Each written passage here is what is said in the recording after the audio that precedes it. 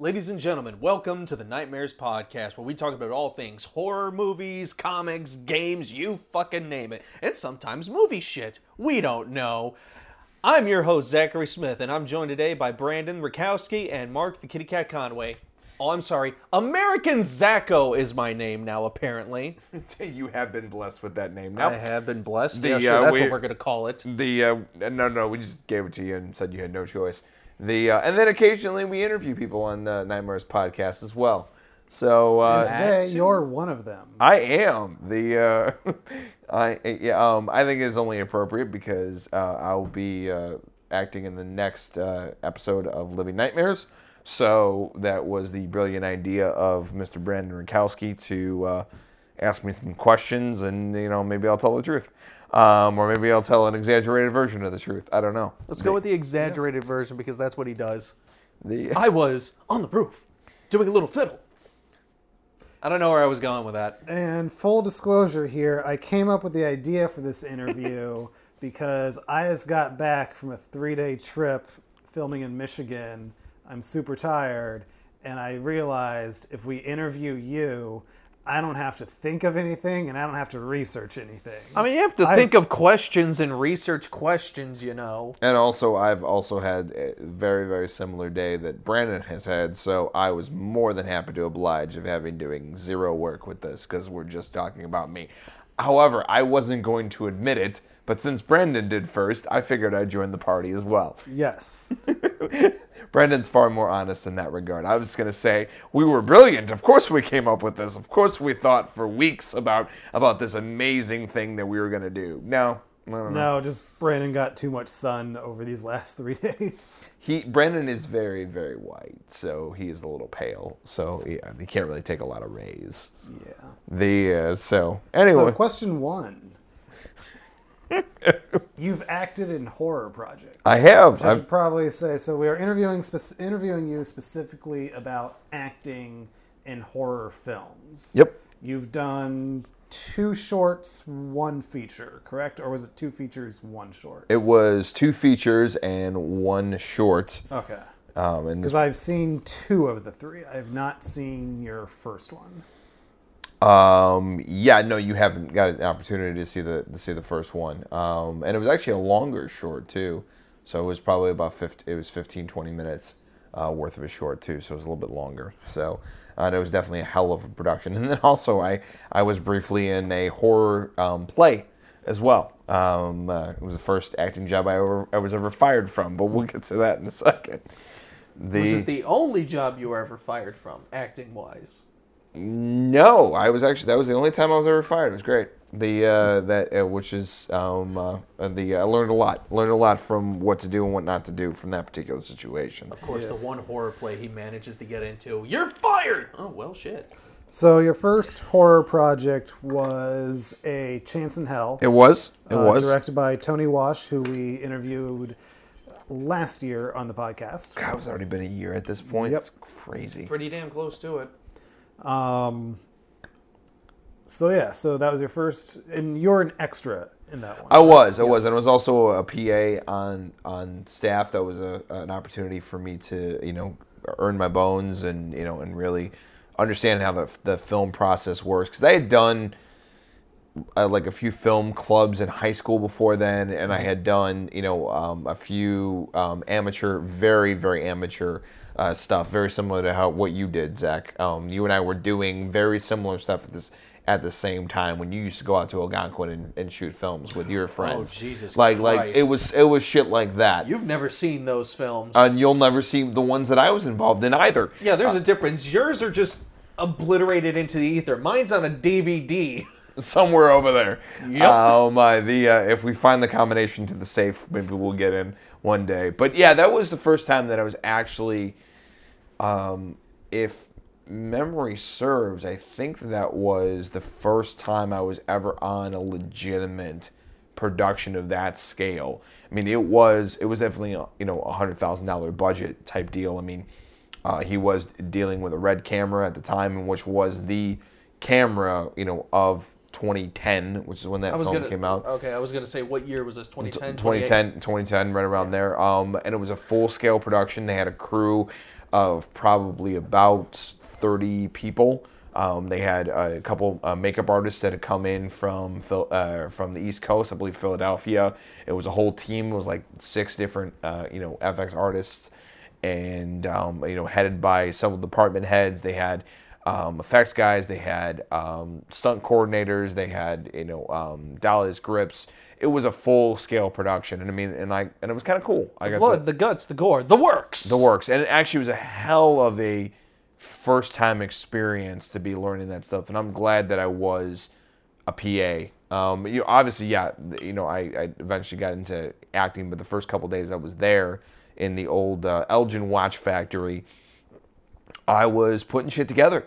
I built a fucking coat rack to make sure that all of the extras and the actual actors came in could hang up their coats.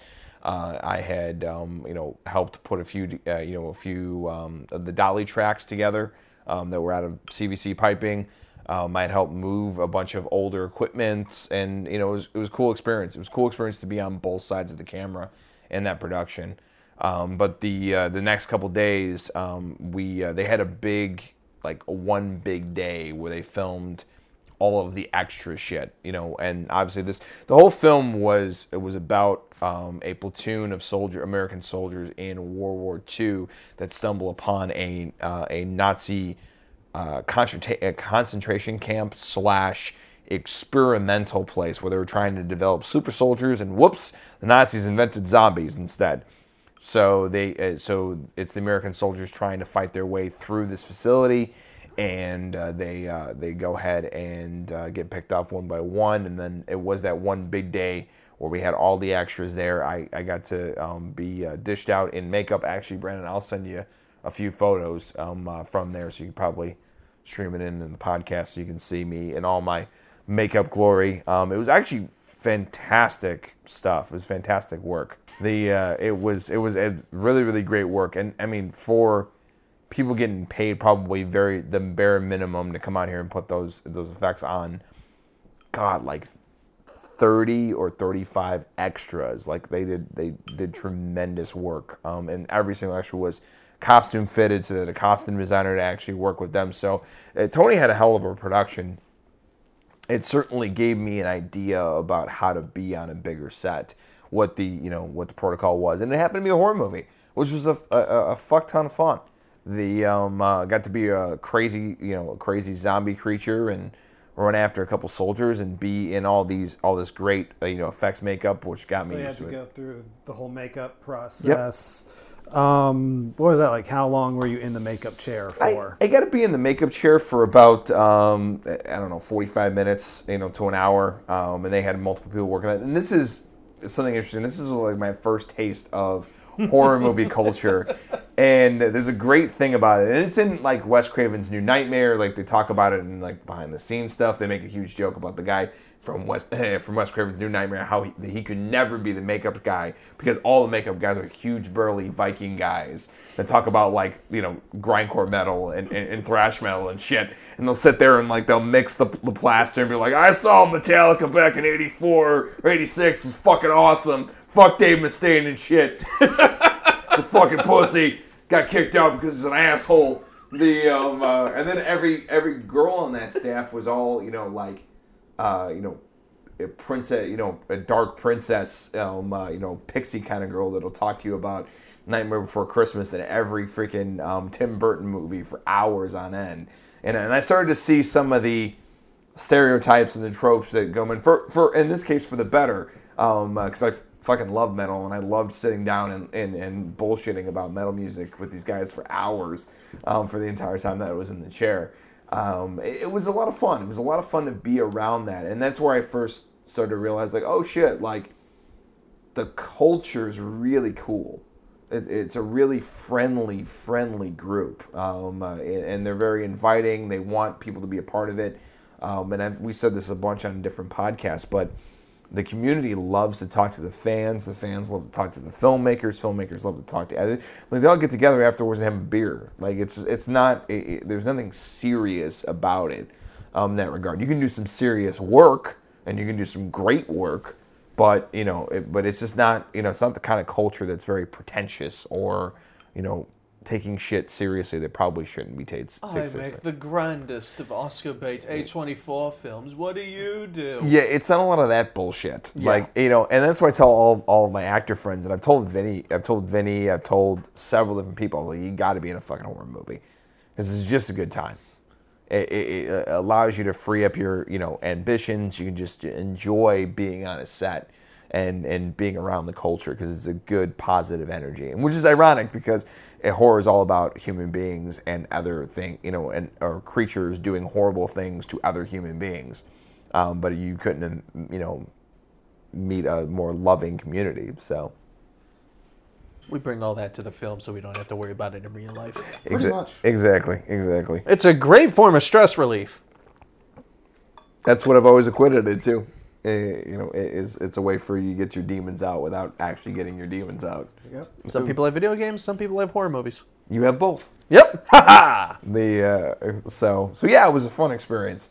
Good. So how did you get involved with that one? Like, what did you have to do? Did you just meet Tony one day, just walking around and be like, "Hey, how you doing? Want to be in a movie?" So Tony's actually from St. Charles, Illinois, which is right next to Elgin, where my college is, ECC. Mm-hmm. And they were hosting auditions for several different roles.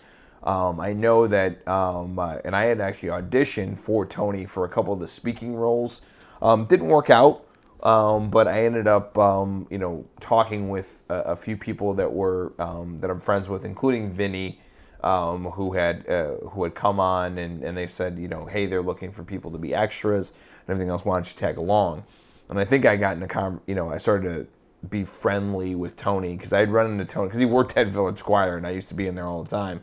So I'd run into him, and I think through the course of conversation, he just said, hey, why don't you come on and be a PA? And then you can just be in an extra. But I had auditioned for the actual film itself.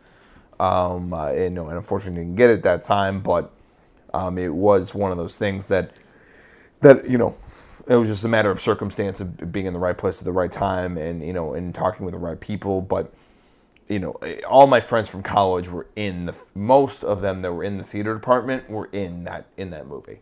So it was only natural for me to be there at that time. So it was fun, but that's generally how I got involved with Tony, and then still periodically saw him even after that filming, and then him and I would check in on each other. Hey, what are you working on? Hey, this is what I'm working on. This is what I'm up to, and little conversations here and there. Short and sweet, cool.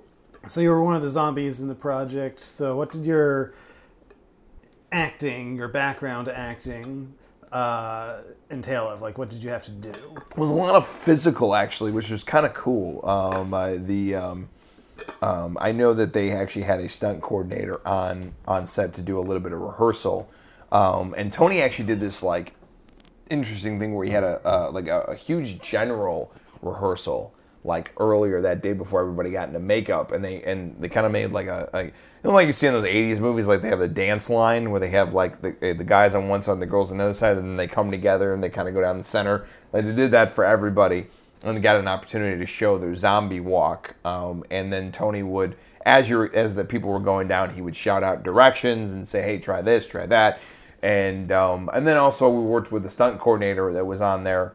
About doing some falls and doing some movements. I did a little bit of dance in the theater, so it was a lot of like movement work, honestly. And it was just having really fucking high energy because I have high energy now, but even back then I can out enthusiastic anybody. So it was kind of a lesson in acting is more than just saying your lines that you've been given. Yeah, it really. The good news is I've always known that, so it was easier to do that. And actually, the funny thing is that most of the time, if I were to, I think that was advice from Harrison Ford. He is always like very specific of why is this line being said? Does it need to be there? And sometimes, you can say a bunch of shit, especially in film, a bunch of shit without even saying anything. And sometimes truly less is more. So if you can convey whatever you're doing physically, why not? Or with a look, or with a thought, or whatever the case may be, then why not do that? I'm going to sidetrack here a little bit just because I'm curious. What is your favorite Harrison Ford performance? Ooh. Not the best movie you think it was in, but actual just looking at his individual performances. If you had to pick one or two. You know what? It's going to be The Fugitive Okay. and Indiana Jones. Do you want to know what mine is? See, the correct answer was Han Solo in Episode 5. No, I love. I love the character of Indiana Jones. You know, he's extremely flawed. There's a lot of similarities between him and John McClane. And that's why I like both of them. You know, they're real people. I have a recommendation for you. My favorite Harrison Ford performance is actually in a movie that barely anybody knows these days, but it was in the 1986 movie The Mosquito Coast. I've heard of it. I've seen some clips from it. Never saw it all the way It's through. really good. Same director as The Truman Show, Dead Poets Society, Oh. Witness, Master and Commander, Oh, then I would absolutely Year love of it. Living Dangerously, Gallipoli. Yeah, then I would absolutely love that. That'd be tremendous. The I saw The Truman Show once. It was, It's great. It's great. You should watch it now. It was like 5 years ago. Watch it now. You're a much different person Yeah. now than you were 5 years ago. That is Actually, absolutely, it might have been longer than 5 years ago. You're a much different different person person. now than you were more than 5 years ago. You don't know that. Yes, do know I that. do. I really do. I really know that. Those are definitely my picks though for the Harrison Ford movies. Of course, love his famous point. I do want to briefly touch on that horror play, but before we do that, is there anything left over from Chance and Hell that you haven't had a chance to talk about that you want to bring up? The only thing I would say is that it was the first opportunity for me to realize that, oh, wait a minute, there's a whole other thing going on. You can have a bigger production with them. You can have people there that are of talent, and I think a lot of people just want to be involved with film. Like, they just love it, and it doesn't have to necessarily be a lot of money involved. And there certainly was a lot of money with Tony's production, more than I had ever seen. But it still, at the very end, was a lower end indie film. But there's a lot of passion with it, and you can handle a big production. You can do something that looks professional. That's where I came up with that quote. How much money do you think that cost us? Like, that's Tony's quote. That's how he had always measured. He's like, how much money do you think I spent on that? And a lot of people who guess, Chance and Hell, people say $1 million. He's like, no, $100,000. And then they go, oh shit, and that it's always a good trick to with film. You can say you say, well, imagine what I could do with $1 million. If I can do this with $100,000, imagine what I could do with the money that you think it cost me to do that. And that's that whole imagination thing. But yeah, I learned a lot, not only about acting and that it was a fun exercise in culture and a fun exercise in acting. That was more of a great experience for just my position now as a producer and a co-owner or actually an executive producer in this case of most of our projects at Midwest Horror Network. There's a good education there and a good, fantastic exercise in acting to keep me sharp. So it was a great experience. And it was at a good time. I was 20, or I was like 19, 18. So it was a perfect time for me to get that lesson. All right. So this horror play you were in, This ought to be interesting. we were talking about this a little bit before we started recording. It sounds like you really just have one real story from it. It's not, the funny thing is that so I'll give you the general gist. You know what the funny thing is? I'm not even doing this. I'm not omitting the title on purpose. I actually just don't remember the title of the play. I've it was such a very short-lived, like, it was literally 3 weeks. Like, it was a 3-week thing and it was only like twice a week for 3 weeks. So a total of 6 separate rehearsals that actually happened with this play. It was in Elgin. I had auditioned for it, and the audition went okay, if I remember correctly. And these are things that I kind of vaguely remember. And I was like, oh, that was okay. And I actually did not think that I was going to get it. I really, and I guess part of me didn't want it. There was some personal stuff with that, reasons why that they had some prior commitments. Actually, I was just tell you, I was leaving for vacation when the play was being premiered. And my family was leaving, and I actually bought a separate plane ticket because in anticipation to be in town for that play. It was interesting to try to transfer miles after that. I bet. But when we got into the rehearsal process, we the general gist of this the play first is that it's a kind of a noises off type of play. I don't know if you guys are familiar with what noises off is. No. It's about it's literally a play about the backstage during a play. So it's kind of like that Final Girls, except it's the reverse. So you know how when you go to see a play, there's a play going on stage. Yeah. But there's people doing shit in the backstage. It's literally the story about the people doing the shit in the backstage. Okay. So, and then they literally, like, at the beginning of the play, they, like, because in Noises Off, and actually they occasionally switch, so the stage actually shifts. So you can actually see the play in the front, and then it shifts to the back. It's actually very, very cool how they do it. It's a musical, but it's about a play being rehearsed, and basically the end of the world happens, and then a zombie apocalypse happens in the midst of the play. And then slowly cast members get infected, and eventually it ends up with just being the director, who was French in the play and French in real life, and then one other girl, and they literally they bunker together, and then it's the end. And the play was supposed to have not as dramatic of effects as like Evil Dead. Yeah, Evil like Dead they weren't musical. gonna have a splatter zone or anything. They weren't going to have that, but they were going to have legitimate effects on there. And actually, Okay. the funny thing is they're going to add even more effects. And and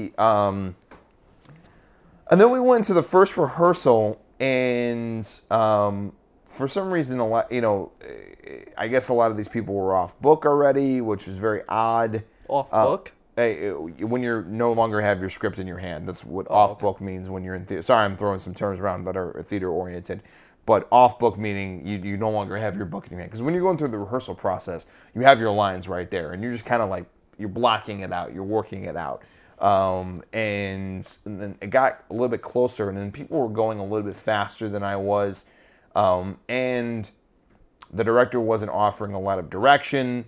I'd ask him, hey, because he also wrote the play, like, hey, who is this guy? Tell me a little bit about him, and what you kind of going. And his answer was always, well, he's just a guy.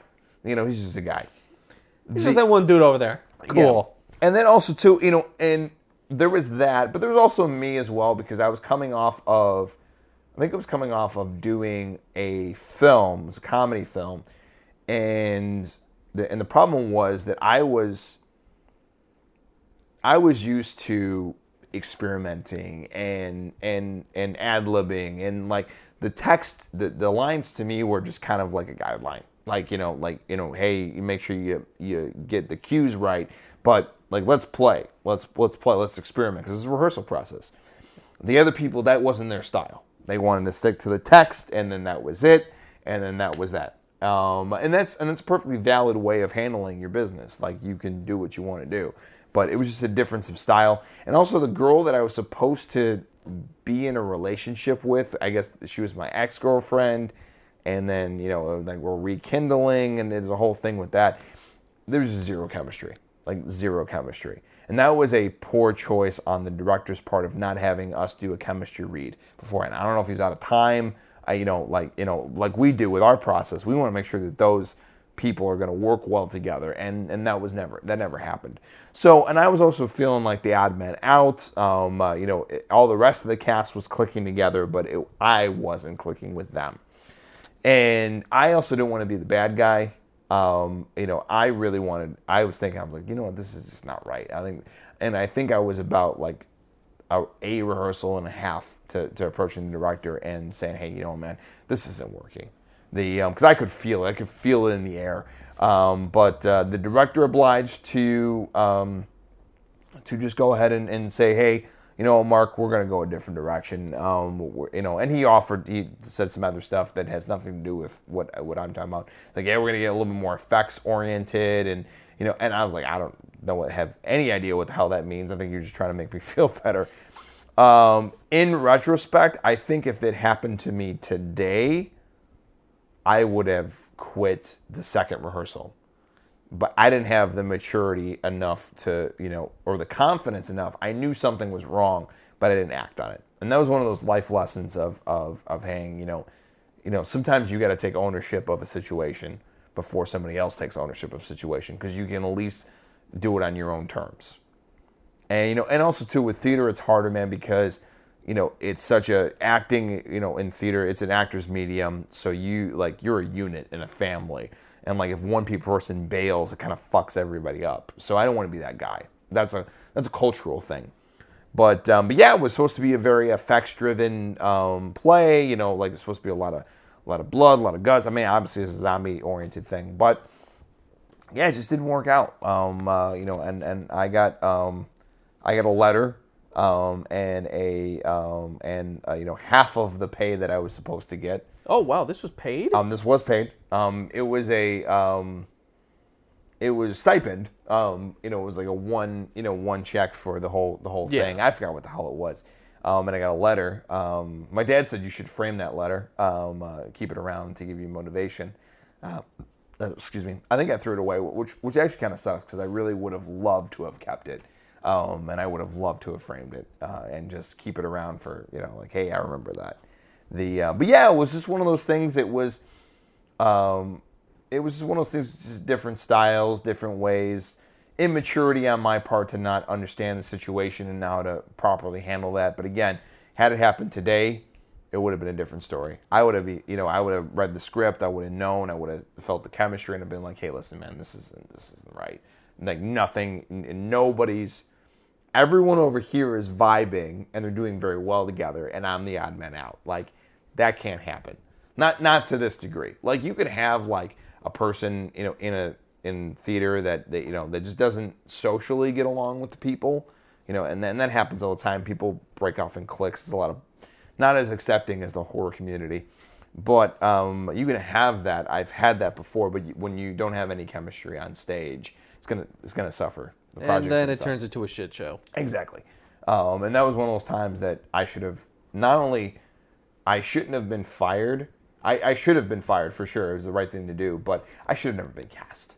I should have never been cast in that. It should have been gone to somebody else. Yeah. I never knew what the fate of that play was. I think the director was on my Facebook for a long time, and then I think eventually, I think he probably deleted me, because I'm not for malicious reasons, just for, hey, I haven't talked to you in forever, people clean house with that. But yeah, it was just one of those experiences that that you learn from, and I didn't do a whole lot of acting.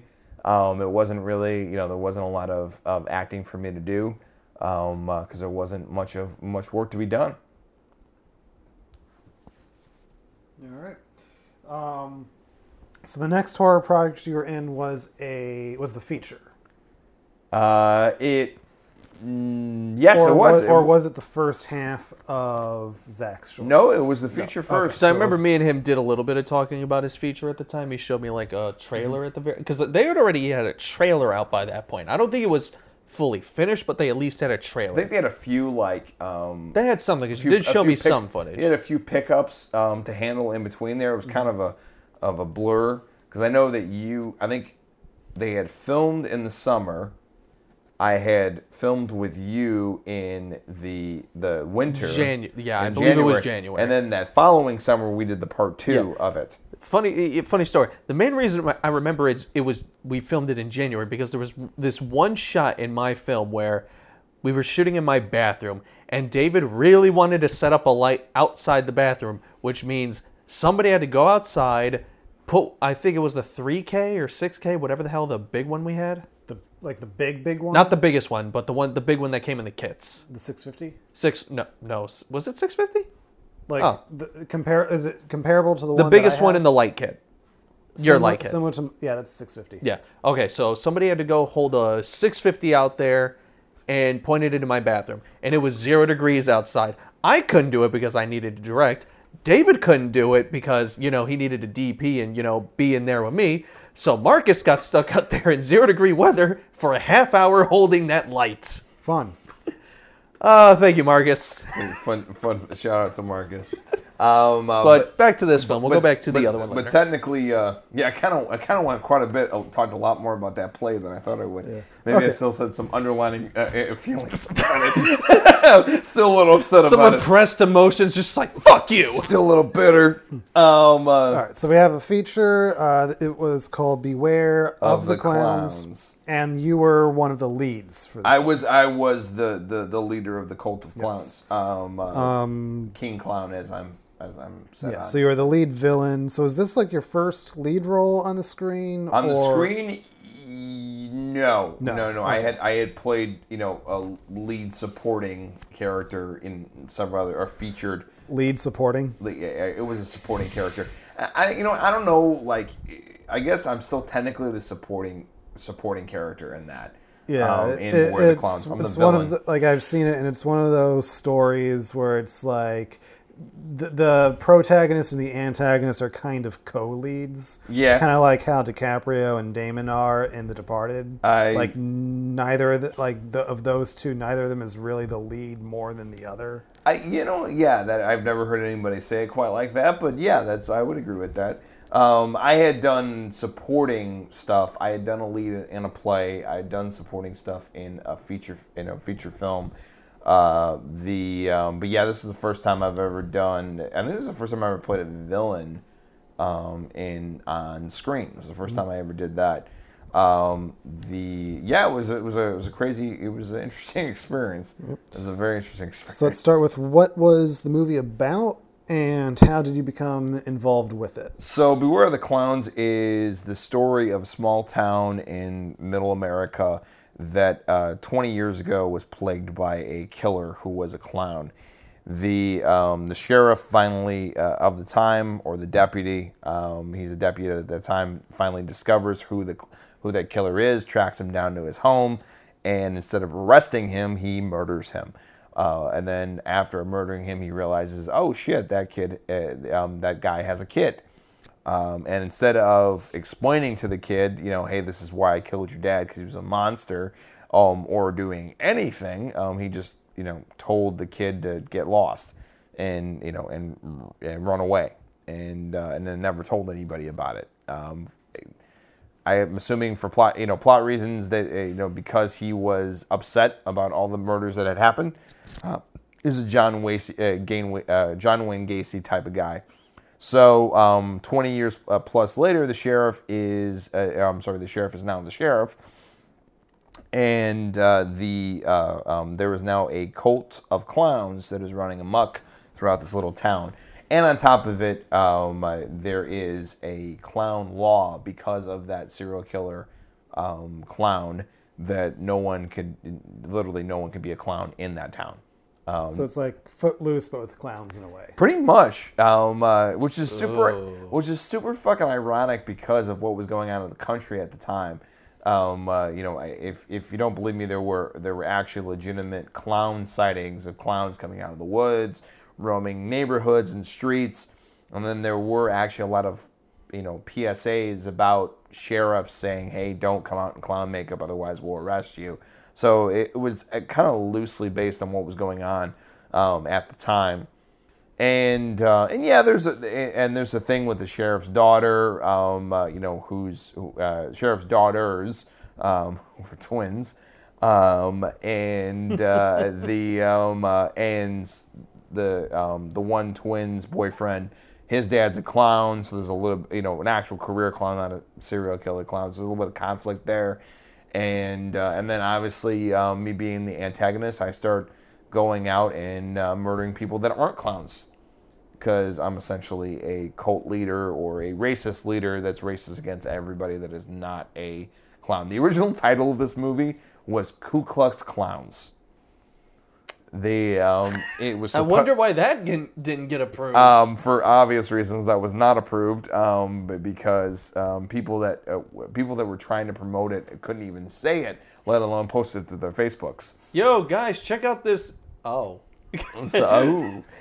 So the title was quickly changed to Beware of the Clowns, but that was the original title because it was designed as a mockery of the Ku Klux Klan.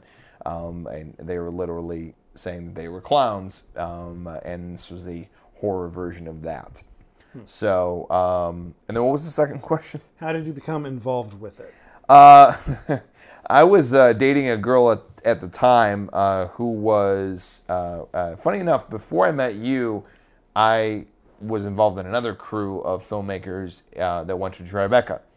So including this girl who I was dating who was a film editor, who I got one of the best editing lessons, actor to editor lessons. We'll talk about that a little bit later. And she was actually very close friends with the director of Beware the Clowns. And one day we were on a Skype call. And for some reason, I think we were just bored and we're all Skyping together for fun. That was when Skype was actually fun, and not used for business purposes. We were all talking.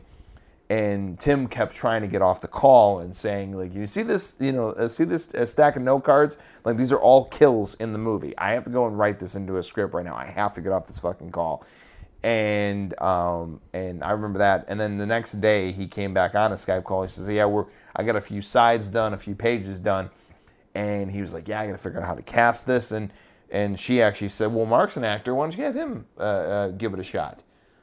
He's like, yeah, let me email you, email you or Facebook you a couple sides. So he emailed me, and then I basically did a pseudo audition right there on the Skype call.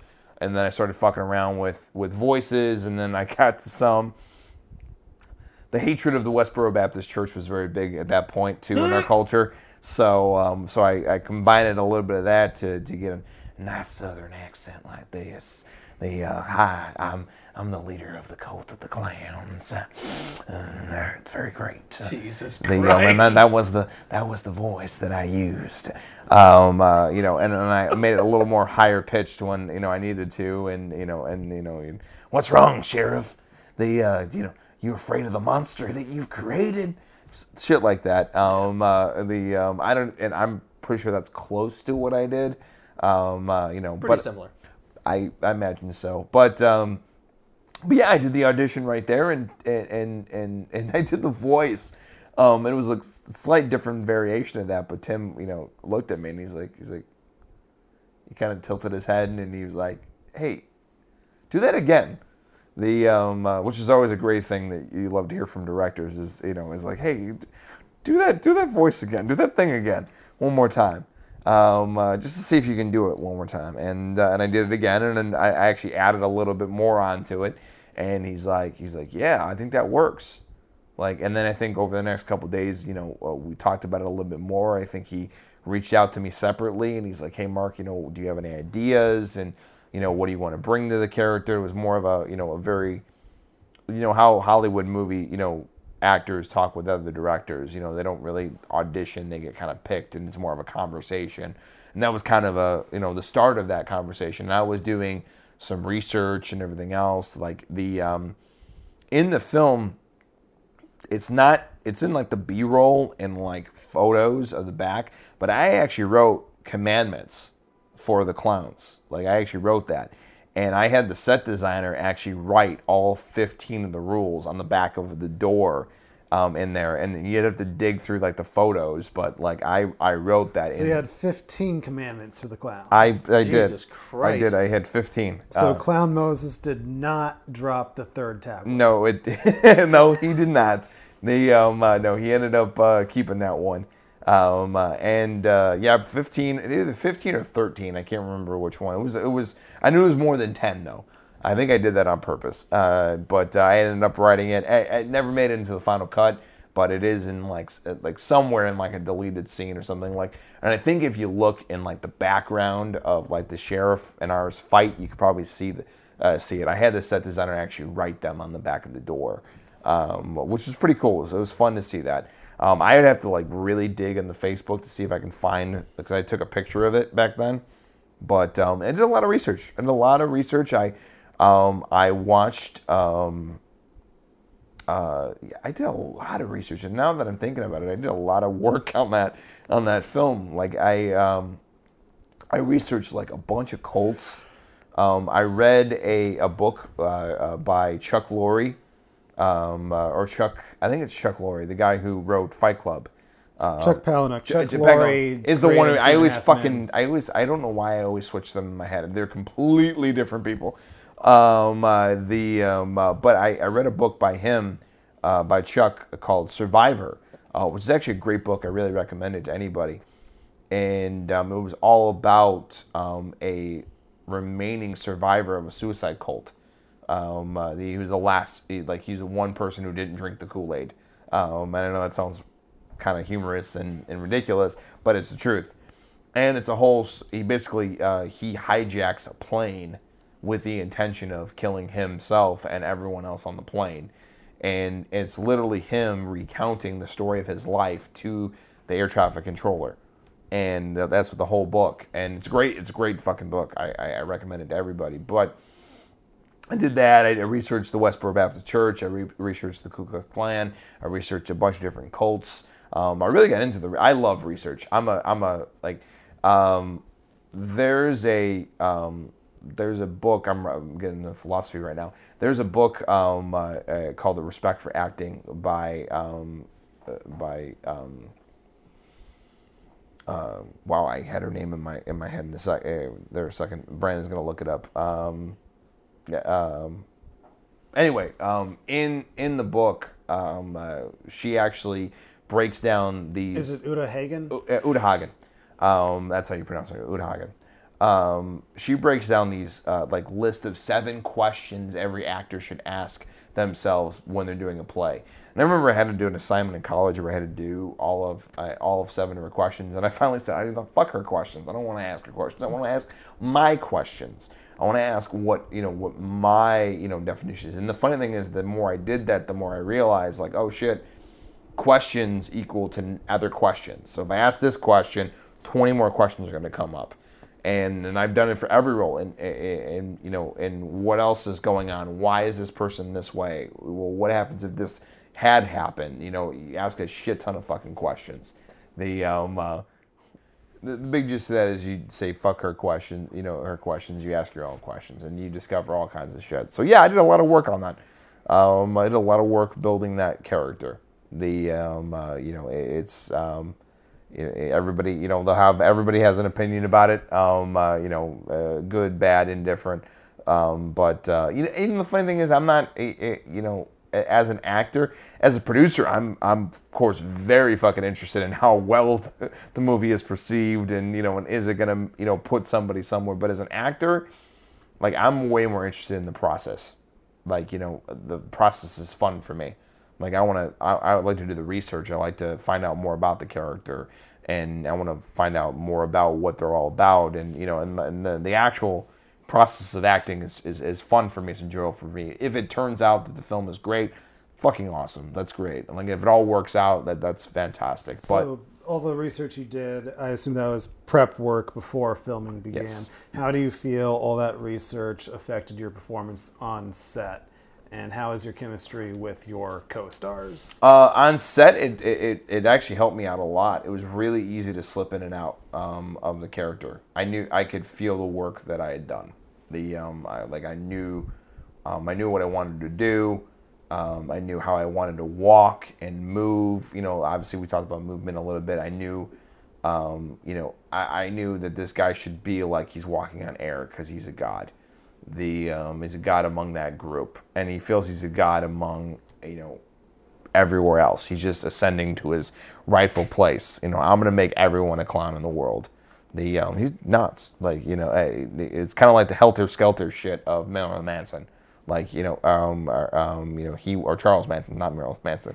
Charles Manson. Like, he wanted to rule over the post-apocalyptic world after the race war went into effect, and he would rule the world. And that's how this guy thinks. So yeah, it helped out a lot. I knew exactly how he moved. I knew exactly how he talked. I knew exactly how he thought, and things became a lot easier.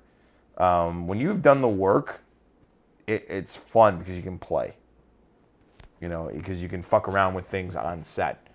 You can find things that are different that you didn't think that will happen, but you got to be prepared and do the work. I related a lot to. I remember they did an interview with Robbie Gould, who's the goalie of the Hawks. This is real quick, and they asked him, "How do you make these amazing catches?" He's like, "I don't think about it. I just do it, because I've practiced it 1,000 times of catching it." And that's exactly how acting should be. You should have enough of the prep work so it becomes just second nature to you, and then you just fall into it. And then when you fall into it, then you can have fun. Once you're kind of free to operate from behind, and you can try things. Like, what happens if I do this? What happens if I if in that torture scene, what happens if I fuck with the the girl a little bit longer, or I pretend to walk away, or pretend to change emotions. What happens if I try this? And then you can see how far you can take it. And then it's the director's job to cultivate and to try things. Zach knows this, and we'll get into one I worked with Zach, who I trust implicitly as a director.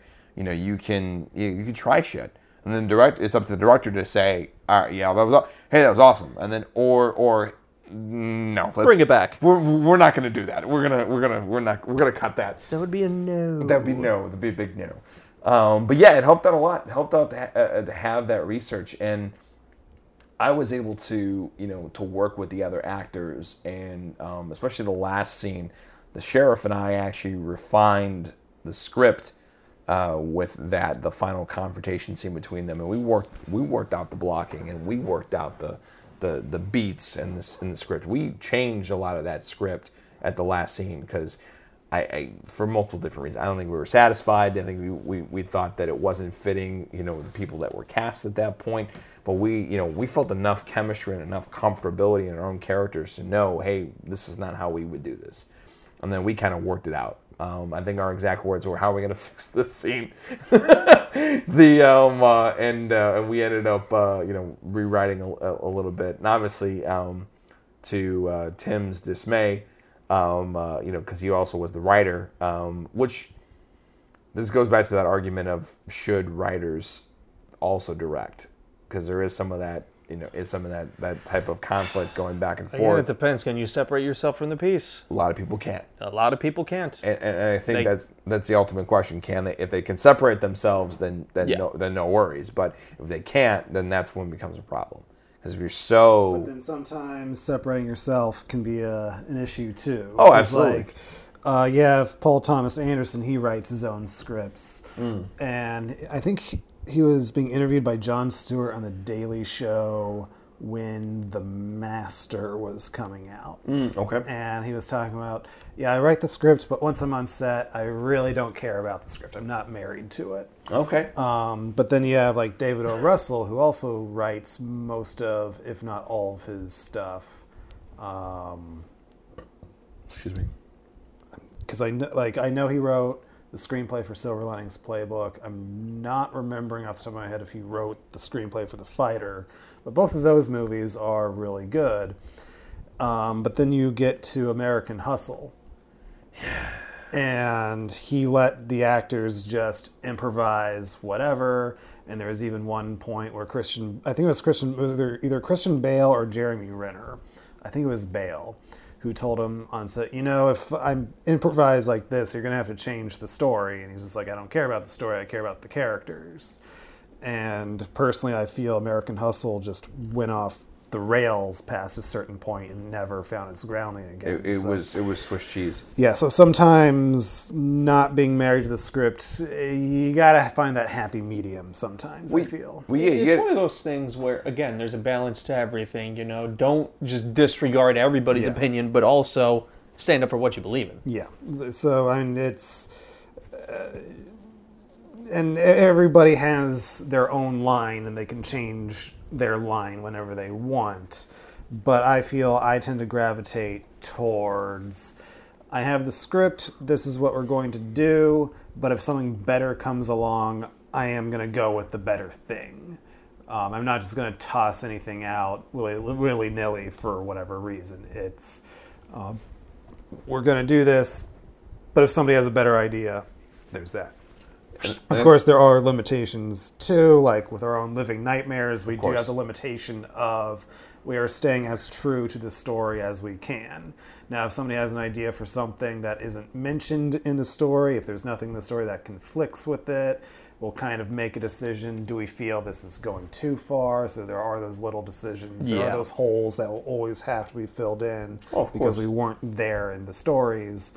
But that is a limitation we still have to work with. And there have been times where we had ideas for endings for stories. We're just like, this is really cool, but we can't do it because it goes so against what actually happened in the true It'd be story. fucking awesome, but Yeah. we're breaking our biggest freaking rule, so that'll be a no. It'd be a big, big no. And I think too, from an acting perspective, like, the script should always be your anchor, and it should always be something that you come back to.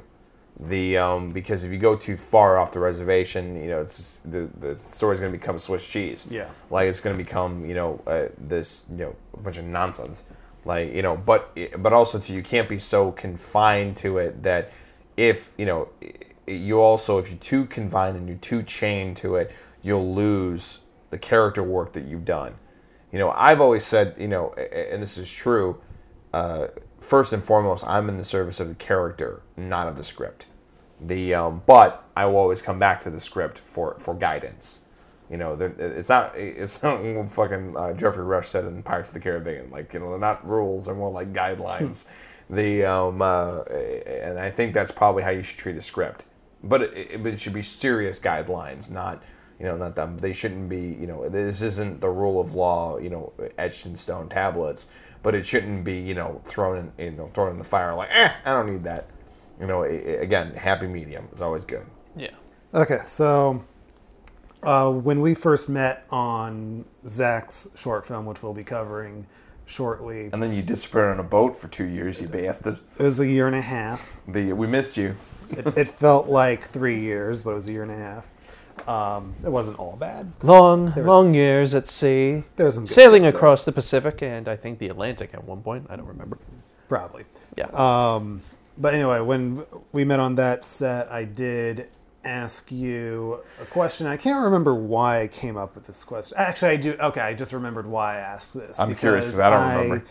Because I went through a thing where I shot video for an ad, and I was also asked to edit it, and so I edited it, and I was actually really proud of the edit, and the people who hired me also really liked it.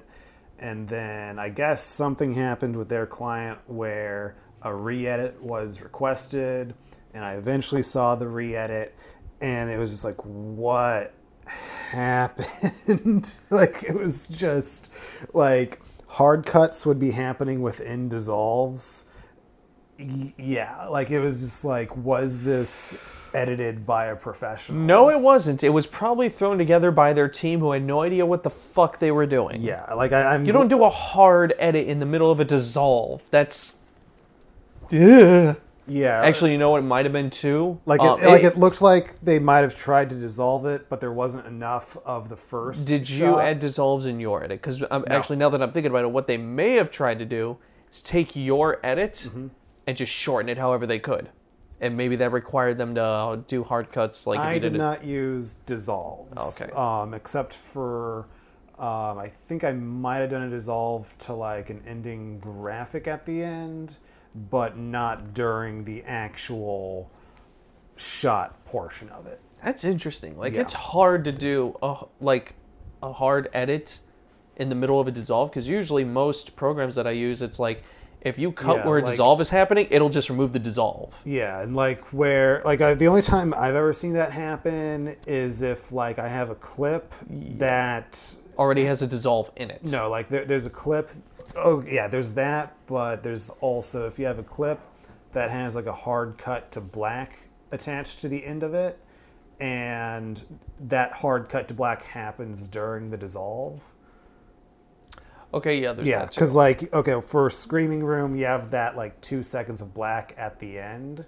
So in order to not get that hard cut to black at the end, I have to dissolve at a certain point. Yeah. But if I let that dissolve go past a certain point, you will see a quick one frame cut to black before the dissolve finishes. So that's why I always double check my dissolve from that graphic. But yeah, it was like there were it was just like, I don't know who edited this. I don't know why they made the decisions they made. I thought I did a good job. Apparently not. But also, I don't pride myself on my editing either. Even though I was not a DP at the time, we all know what I was destined to become. But yeah, so after that long-winded story, I had just gone through seeing a mangled piece of mine that just did not. I didn't feel it did my shooting justice. And so I asked you, as an actor, have you ever had a performance that you felt wasn't represented the way that you performed it because of the edit? And I think you either thought about it for a second or you didn't have an answer at first, but then you realized, yeah, you do have an answer. And so do you want to go through what that answer is? Well, the answer was Beware of the Clowns. And obviously a lot of this is subjective. You know, I can think that my performance was fantastic, but, you know, other people may disagree with that. You know, I had put in a lot of work. It felt good. You know, there was a lot of, you know, I learned a lot, you know, about performance, about acting. I think this comes down to a fundamental difference. And, you know, and yes, there were some issues with editing and there were some issues with how the performance was cut together. There was, you know, a suggestion made by me with a certain scene that it should have been reshot to show the other actor's performance. I think, and I'm talking more specifically about the last scene, which was, you know, which I think was the best scene acting-wise, but I don't think it was properly represented on screen. You know, obviously statute of limitations, I think, has run out on this one. But I think it really comes down to something that I've said in passing to other people, but I haven't really talked about it in a formal sense like this, is that I think Tim, the director, and also the writer, and everyone else, or at least almost everybody else, wanted to make two different movies. And what I mean by that is that Tim, and this is something that he's said publicly, I've heard it from him, I've heard it from his family members that have been talking about him, is that Tim loves the B movies, B and C movies, loves, loves, what's the one where the horrible, the dude with the glasses, you know, says, you know, they're oh my God. Troll 2. That was Troll 2. Loves Troll 2, you know, Killer Clowns from Outer Space, you know, loves that. And he was trying to make that. He was trying to make that B movie that's cheesy, that has, you know, horrible acting and overacting, and he wanted to make that. And that's actually, funny enough, he did a concept short before this that is more closer to what he wanted to do. There's actually another thing. It was a shorter thing that the ex-girlfriend that was the editor was actually in, and it was perfect for what he wanted to do. He had hired non-actors to play acting roles to do this. It was a lot, you know, there were some effects, but they were bad effects. It was closer to what he wanted to do, but I think you kind of had this interesting thing going on where you had hired a lot of really, actually very talented people, you know, for the most part, and with the exception of like one other person who I won't get into detail about, that had, you know, several issues with that person on the set, but everybody else. If you watch the movie, it's not hard to figure out who this person is. You know, those statutes of limitations haven't quite run out yet. But everybody else is tremendously talented, and you know, and the twins' boyfriend, you know, the one twins' boyfriend is great. The guy who plays the deputy, they're actually brothers in real life. Oh, really? And they're both incredibly talented guys, funny as hell. They've done a lot of great stuff, outside of that, and actually more on their own. They've done when they're doing their own thing, it's much better than what them plugging into other people's things. The guy who played the sheriff is unbelievably talented, and far better looking than me, and more muscular, which that sucks. And then, and you also had you had me. And you had a couple other people. You had Vinny, in the fold as well. But you did have a lot of the other, the other clowns that were not necessarily. They weren't really actors. They were just people who really wanted to be in a horror movie. They're fans. They're fans of a horror movie. And I think that Tim should have just hired. If he wanted that, he should have just hired everybody that were just fans of horror movies that wanted to be in a movie, instead of actually performing auditions and getting real actors. And you kind of had this bad cocktail of a pretty decently talented crew. Obviously everybody, that's conflicting opinions of taste and everything else. And you had a very talented cast for the most part. But you had a script, and you had a concept, and you had a vision that was designed for it to be a B schlock movie, because that's what you wanted. That's what you wanted, and you kind of got half and half. You kind of got half of what you wanted, because you made the mistake of trying to involve real actors and real filmmakers to make something like that, when in fact you didn't commit to one way or the other. And that's, I think, where the problems came into effect. And I probably did way more work than was probably necessary for this. But I did the work because I love the work. I love to do that shit. I love the research part of it and everything else. I'm kind of a nerd like that. But I think that yes, it was destroyed by editing, and it probably didn't represent the work that I had put into it. But again, it was almost like half of his cast and crew were making one movie, and the other half were making another movie, and that's where you run into those problems. And that's what I've said about clowns. It never committed to one way or the other. It only it should have committed to one way or the other, but it never did. And then that's kind of where you land with how the project is and how it stands today. I'd be very interested to see. I have some of the. Actually, Zach, you have some of the raw footage, because I think he handed you some. I got some of it for my acting reel. You gave me, I believe, just that very last scene with your monologue, essentially. Yeah. Or your speech, I should say. Yeah. Yeah, I think you gave me 3 variants of that. And I think that I think you found a better version, than the one they actually used in the film. So it's in your reel. It is in my reel. So and Brandon, I think that's what happened. I think that's and again, that's just a matter of not having all your ducks in a row, and that's an easy mistake to fall into.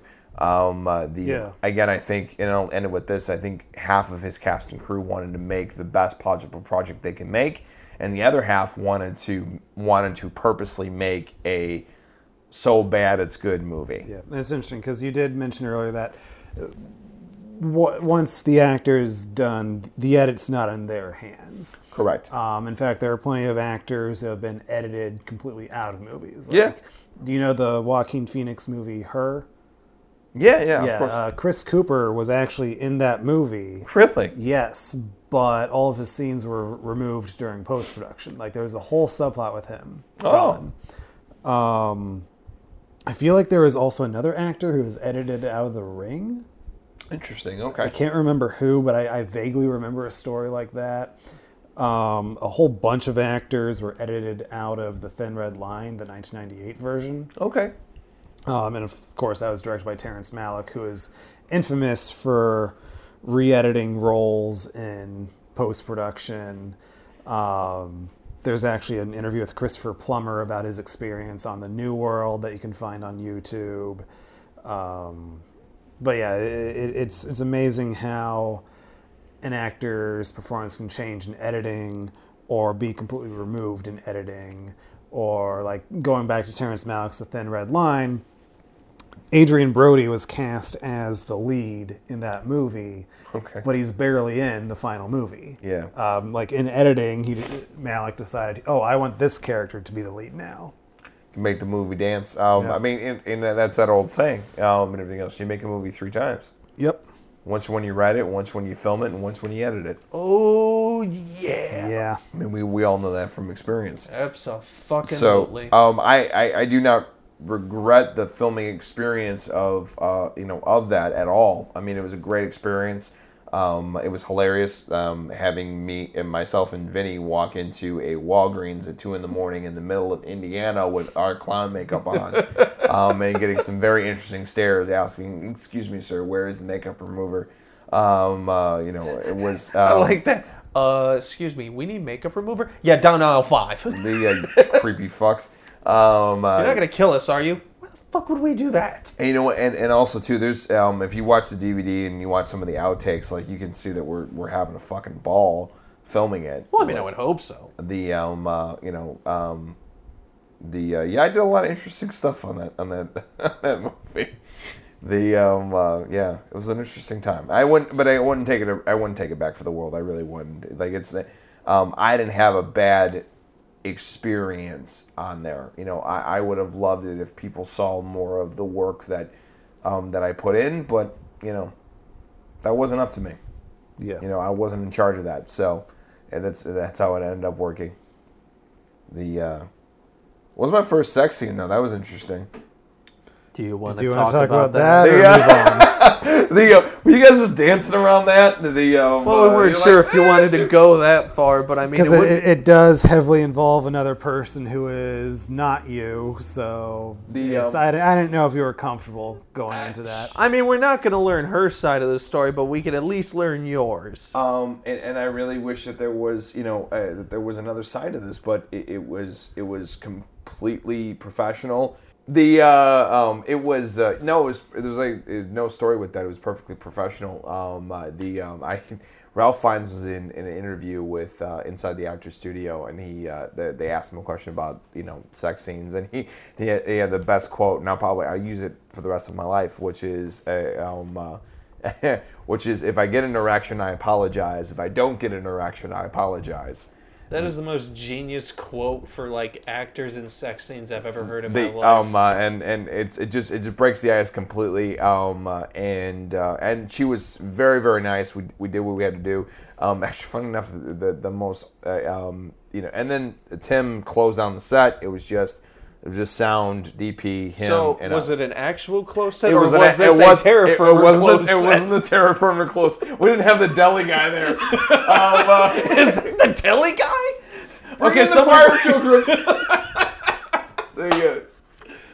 Oh my god. Anyways, if you don't get this fucking thing over with, I'm walking off this fucking set right now.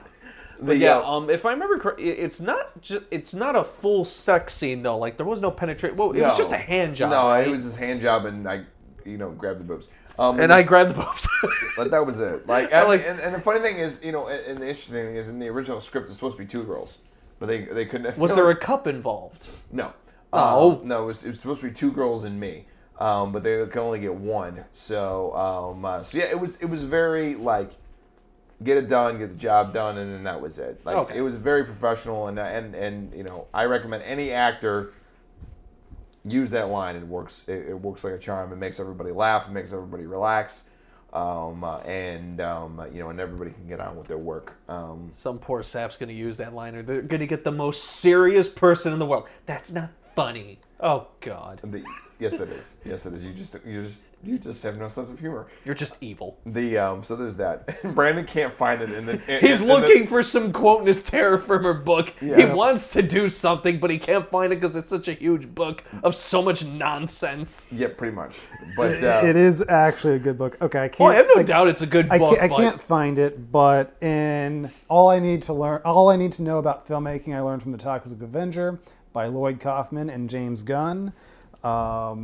In an upcoming episode of The Screaming Room featuring Terra Firma, I talk a little bit more about this book. But there's a small portion in the book where Lloyd Kaufman talks about how he doesn't understand how when actors talk about sex scenes, they're just like, oh yeah, we felt nothing, it was very professional, when he's just like, but then they'll talk about some other scene where it's like, it was so emotional that I cried, and I looked at my co-star and they were crying too, and the crew was crying, and everybody was crying, and he's just like, people are emotional. If you're in a sex scene, you're either going to feel something, and that's either going to be attraction, or you're both going to hate each other. I don't understand how human beings forced to like kiss and rub up against each other feel nothing. You know what's that is my paraphrasing, but I'm sure you can. All right, you know something? It's fucking hilarious because it's so true. It's so true. And I don't know how. Like, it's almost like this unwritten rule that you know, it's to avoid any awkward situations and not have any emotion in it. And you know, I'll give you a perfect example. So when I was in a play in college, and I was supposed to, the girl who was playing my fiance, like, I hated her. Like, and everyone in the crew, she was just Evil? No, not even evil. Just Annoying? Annoying. Yes, that. And then just overall a bad person. So evil. But the funny thing is, and we would do in like a lovey-dovey scene and everything else. And then I remember one time we literally like kissed and we're supposed to walk off the same direction off stage. We're holding hands, and the second that we were out of the line, the view of the audience, let go of hands and walked completely the opposite direction without saying a fucking word to each other. Like, and like, I don't know why, but that just feels so normal to me, and I could see myself doing some dumb shit like that. It's just, but you know what the funny thing is, there was nothing, like no malice, no anger, no nothing. It was just like literally, I went left, she went right. I went to go talk to the director, and she went over to God knows where. She was always disappear. Like, I never knew. She always showed up when she was supposed to for her cues. at the very least. At the very least, but like she was always a mystery about where she was, like during that in between time. I never quite. That's beside the point. But yeah, it was completely emotionless. Why that is, the only logical thing I can say is so things don't get awkward, you keep it emotionless. But that's it. That's the only actual explanation I can get. Besides that, fuck if I know. I don't know. I feel like maybe you're just in the role, you're doing it, you want to be professional, and, bam. And then you get it done. But yeah, no, that shit in the book is hilarious because it's so fucking true. But yeah, that's the Beware the Clowns though was fun. I learned a lot on it. We laughed far more than we got in arguments or had disagreements.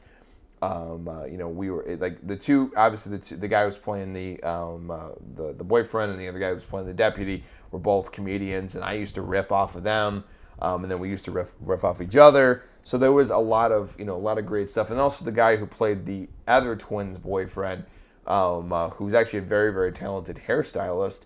Now, and him and I used to just go back and forth and laugh all the time. We used to riff, and it was great. It was a great experience being on set. So, all the problems that happened afterwards with my disagreement of how the movie was cut didn't take away any of the experiences that I had when I was on set, because it was fun. It was fun to walk through the woods and in the camp and do that, do my thing that I've talked about in many podcasts, where I walk the set or I walk the stage. So it was fun. Nice. Yeah, it's great. So that was Beware of the Clowns. Before we move on to your last experience acting in a horror piece, is there anything else you want to touch on Beware of the Clowns that we did not cover in our questions? Not particularly. I mean, like I said, it was a great experience. We did a lot of good work on it. It was fun because it was the first time it was kind of fun because I was controlling a lot of the action that was going on. Like, it was because it was a more of a higher end part, and I wasn't really an extra in the back. Like, we got a little bit more. And actually, Tim let me direct a second unit scene in that movie, which was kind of cool. It's I wanted to add in a scene where where the character, the Clown King, enters the camp for the first time, and he's greeting the clown members on the way in. We didn't have any of the proper lights. We just had that huge bonfire lighting. We didn't have any lights because the lights had already been put down. But I'm like, just for continuity and for I think it would be a cool thing. Do you mind if I borrow the DP? And just do it. It didn't require any sound or anything like that. And they said, yeah. So Alex, the DP, and I just went over there and we grabbed 2 or 3 of the clowns and myself, and I said, hey, this is kind of how I want to do it. Here's my mark. I'll start here, I'll end there, and then as I go through the crowd, I'll greet people, and it was kind of a cool experience. It was the first time I was ever given a leadership role in that regard of saying, yeah, it's your little 30 seconds of a shoot. You control the flow, and it was kind of cool because Alex actually treated me like a director. He didn't treat me like some actor who was playing director for the second. He actually listened to what I had to say, which was very cool, especially for somebody who had. I directed something before then, but it was nothing, like this was an actual production, quite like this. So it was kind of cool to get into that chair, and he showed the mutual respect, the same respect he showed to Tim, he showed to me, which was really nice. It was. It was a great experience. I enjoyed it. Zach, did you have any questions on that as well? No, I mean I know everything there is to know already. So fair enough. I've known you long enough. So that was my experience with Where Are the Clowns. Cool. So Zach, tell us about Penchant. No, you son of a bitch. I don't know. I was the one who had to talk about shit here. I thought that was his job tonight. Twist ending. It's now an interview with Zachary Smith. Oh, surprise, surprise! Not really. Since it's your short, I figured I'd give you the opportunity to tell us what the short is about before we turn questions on to Mark. Okay, so my movie Penchant is essentially a story about. It's this girl. She has these evil fucking desires. Like she was born with the desire to kill. From a young age, she's always wanted to do really disgusting, degrading shit. But, she was rehabilitated and stuff, and now she has this voice that's essentially pushing her to try to go back to her ways, but she's constantly resisting. A character comes into her life and kind of, pushes her to go back to that way, because it's the way I came up with this story was there's that one shitty fucking show that has to do with Fairy Tale Land and I don't know Cinderella and Peter Pan. I forget what the fuck it was called. I don't know. Once Upon a Time. Yeah, that fucking show. There was this line I heard. It's like evil's not born, it's made. I'm like, fuck you.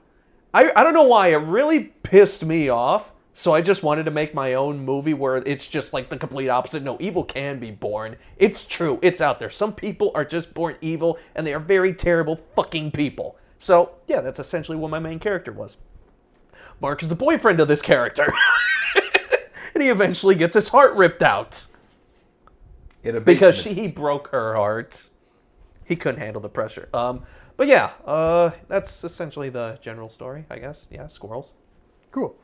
How did you come in contact with Mark? So, this was, of course, my senior project for college, so I was going all out with it. I'd gotten my crew together and everything, but I actually had to go hire real actors this time. I couldn't use my friends. I didn't know anybody who was, good for the role that I wanted from, Wes and stuff, or Marcus, all their actors and stuff that they'd use, I'm like, they're cool, but they're not what I'm looking for. So I went on Backstage, and that's where I learned to love that website, because it's fucking amazing. And that's where I got... We've used it for all 3 Living Nightmares, right? Yep. Yeah. Yep. But that's where I got Kalika, and that's where I met this son of a bitch. Yeah, it was actually... He was the second person to come in for the audition. So somebody was coming in, to do the lead actress role. I was, doing their thing. And then he just kind of wandered in and while we're doing the audition, so I had him actually audition with her so I could see how they played off of each other. I didn't choose that actor. She was good, but she wasn't what I was looking for, of course. But he fucking nailed it. He was essentially everything I wanted in the character. It was fucking perfect. I'm like, I essentially knew right there, but I was going to give the other dudes a chance and stuff anyways, just, to be fair. But I'm like, I already knew for the most part. When Kalika came in and did her audition, I knew she was going to be the one. When Mark did his audition, I knew he was going to be the one. Like, it was just like fucking that. So, and yeah, that's how I met Mark, essentially. So this is really, really good. So now let me get Mark's point of view of what happened. What were you doing when you saw my ad? That's I what I'm hated Zach curious the moment I met him, and I didn't like him. I thought he was an evil son of a bitch. Actually, no, I still You think thought he was evil, and then you met me. Yeah, well, no, then you just twisted.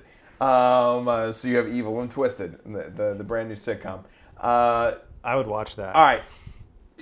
So I would watch a sitcom starring myself and Zach if it wasn't so close to the truth. yeah, about that. Look, if somebody wants to film a sitcom about me and Brandon, I'm fine. Just don't ask me to fucking work on it. I'll act in it. I'm not editing it. Fair enough.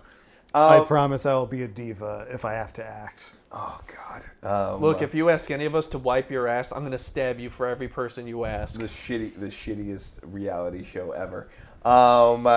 So my perspective, when I'm backstage, I looked at this is really, really good acting advice, by the way, especially for auditions. Be ready to act at the drop of a hat, and never be timid in entering a situation.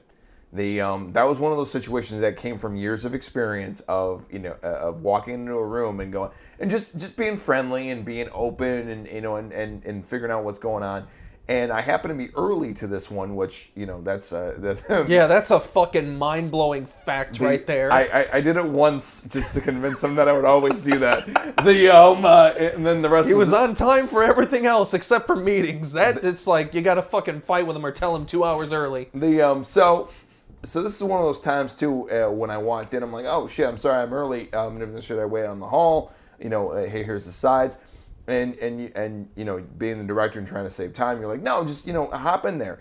And that was one of those times that years of acting had trained me to just be totally comfortable with doing that. Like, yeah, be okay with failing and fucking up, because at that point it's your show.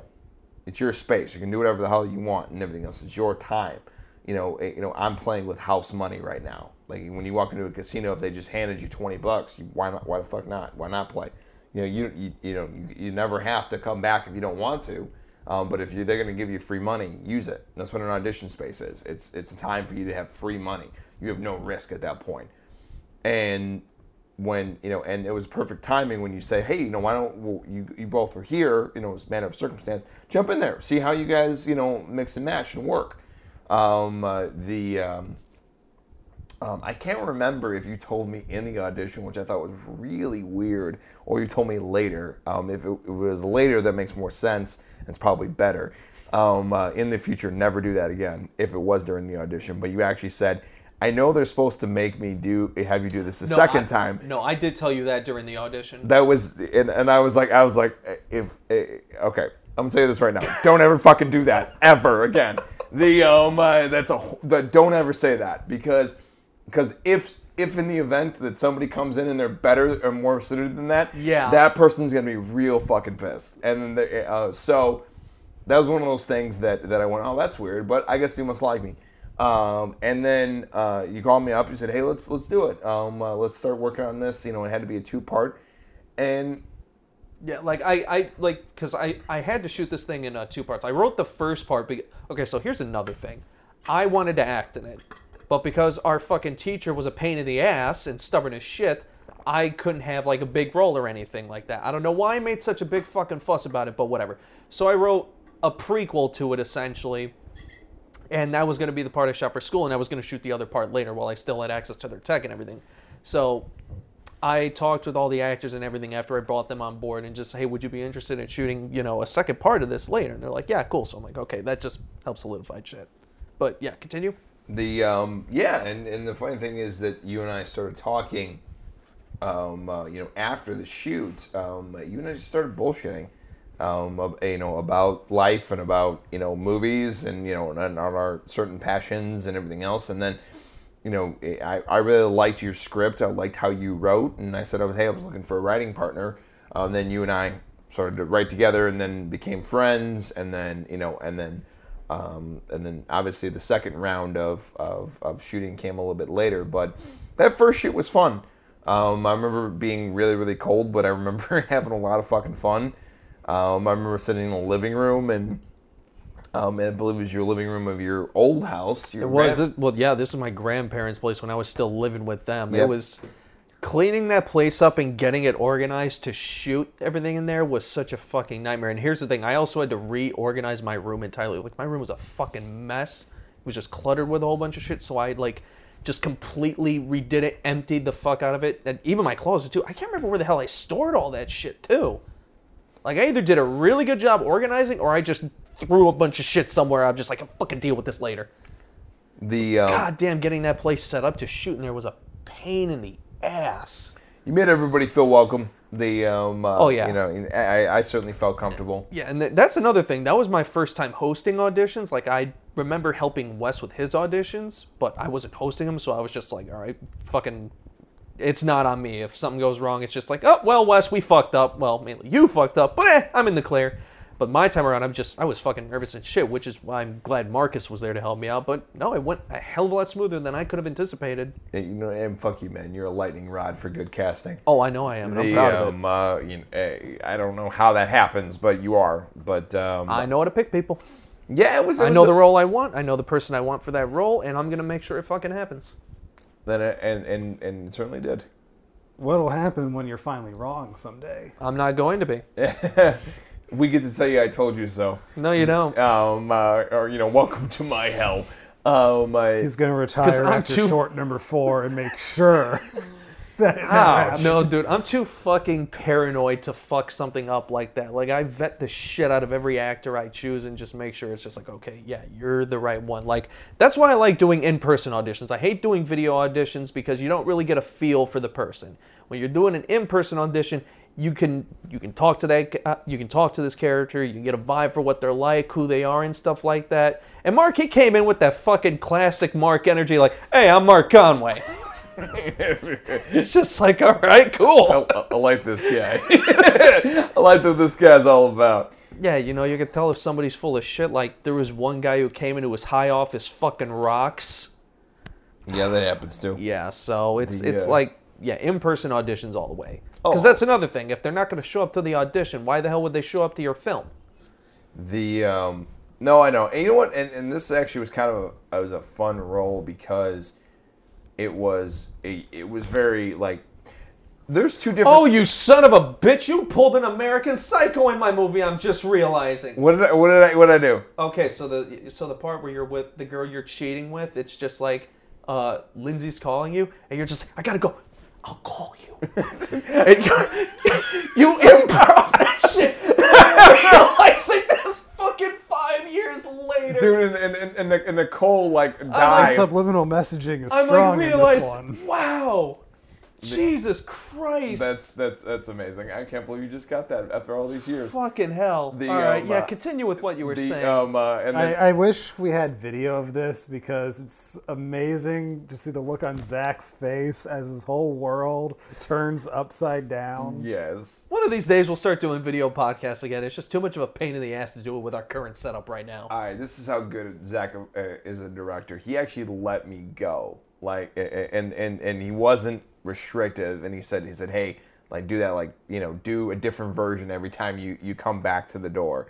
Like, it was literally like that blooper from Final Girls where you saw the different versions that Adam did. It's exactly what I did. There was like 5 different, like, I'll call you, I'll come back, like, I'm never coming back. Here's your panties back. Like, it's just... Dude, I remember everybody was cracking up when you did that bit. I'm like, that is fucking beautiful. All right. All right, we're keeping it. But yeah, it was there's 2 different types of, in my eyes, always 2 different types of like American film acting. It's literally naturalistic and immersion. So and you can do different versions of it, but it pretty much boils down to them. Naturalistic is like George Clooney and Jimmy Stewart. Like, it's very naturalistic. It's very, almost pretty much being yourself. And then immersive is Brando, like where you dissolve into the character and you do all that stuff.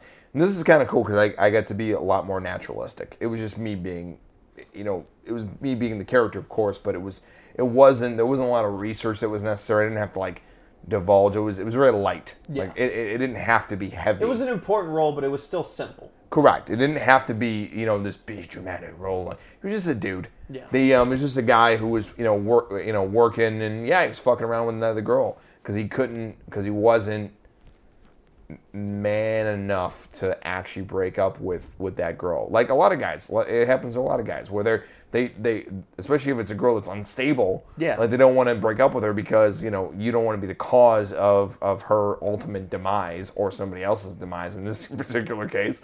And that's kind of like how I approached the guy. He's just a dude.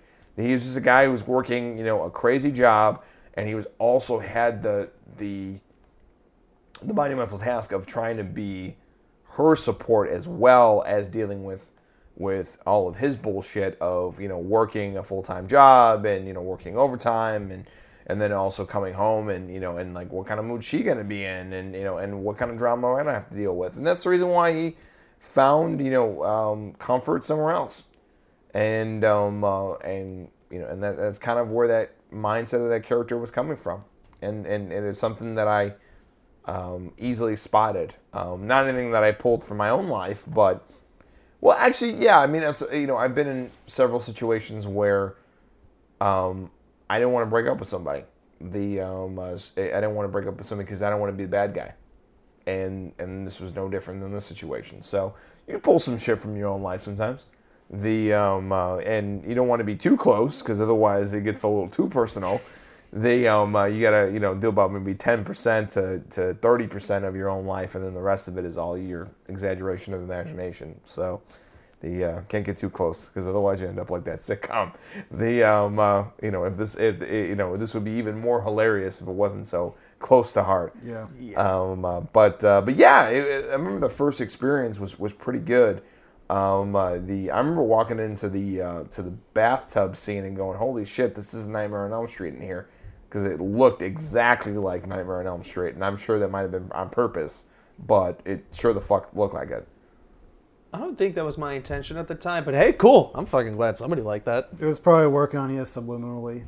Of course, like the American Psycho line. That's Jesus. So that was part one of Pension. That was part one. And then there was part two, Which happened was shot how long after part one? roughly 9 months later. It was in the summer. Yeah. It was early September, if I remember correctly, because I was rushing to get this shot because I was approaching like school was almost over for me. Yeah. So I wanted to use the school's equipment while I still could because I figured, well, I don't know where my life's going to go after this, so I need something when I'm out of here. So I'm going to shoot this and hope for the fucking best. And that was the first time we worked together, I believe. Yes. And I was able to help you out because I was actually on vacation at that time. I was working night shift at Target. Yeah. That's right. And the days I was shooting were like the last 3 days of his vacation. Yeah, and it's funny because I was actually supposed to be working on another short at the beginning of my vacation that fell through for various reasons. And then I went and visited my brother in Seattle with my family for a week, and then I came back, and my last week was basically helping you out.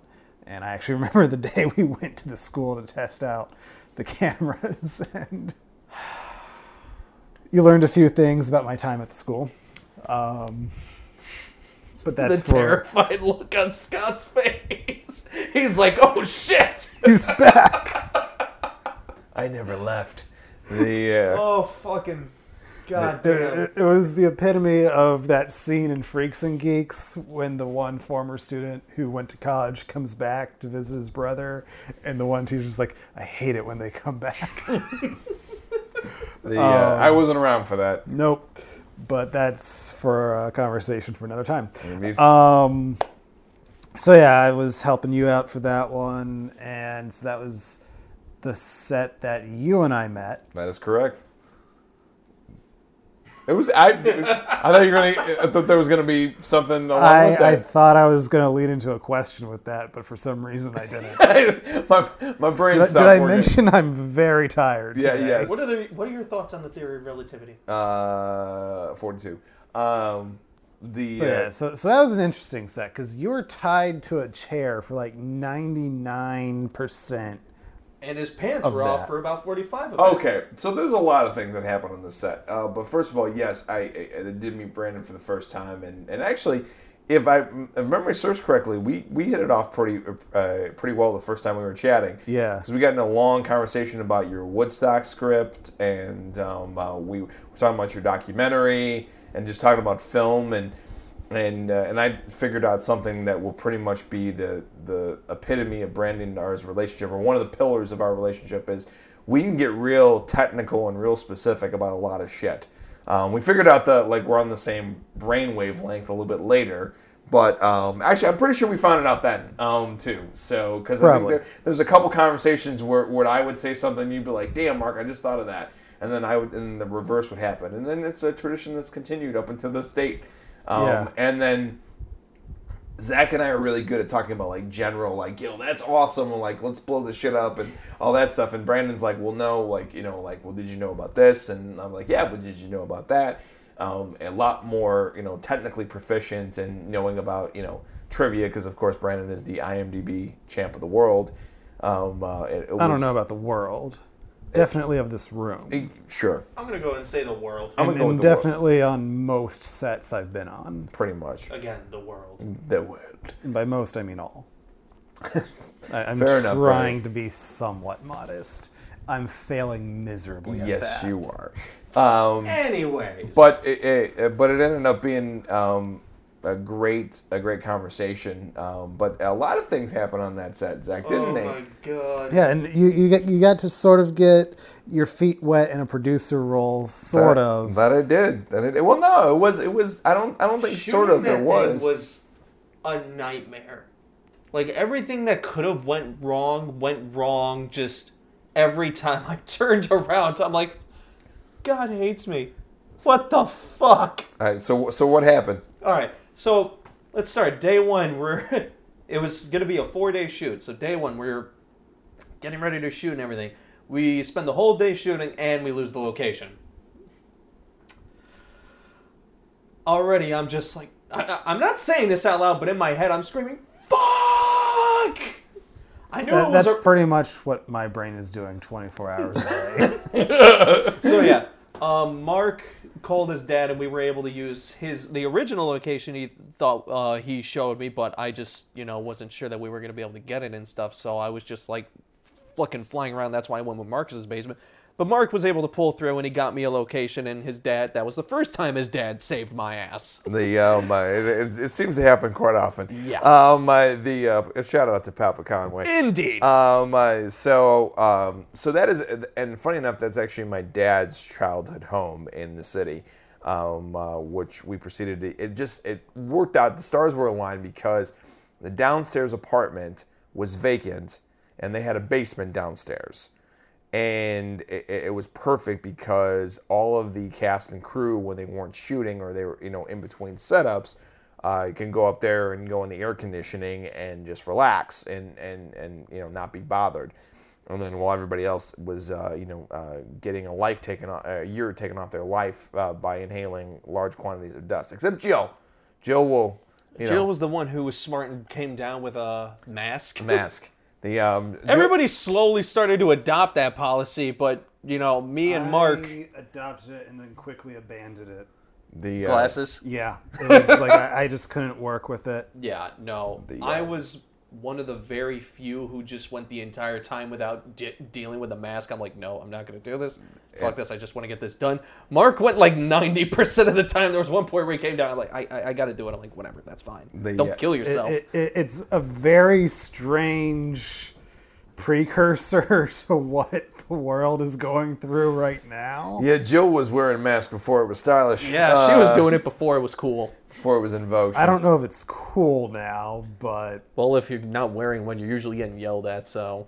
There's that. There is that. But it was... there was a lot of... There's some other personal conflicts that came on in the set as well. Besides that one thing, there was still plenty of other shit that happened that it was just like, fuck. I think the power went out. At That one was point. literally the final day. So, all right. So here's all the events leading up to it. So day 2, it's us just catching up and trying to okay, we might be able to reuse that shot, but fuck it, let's just get all the shit we did from day 1.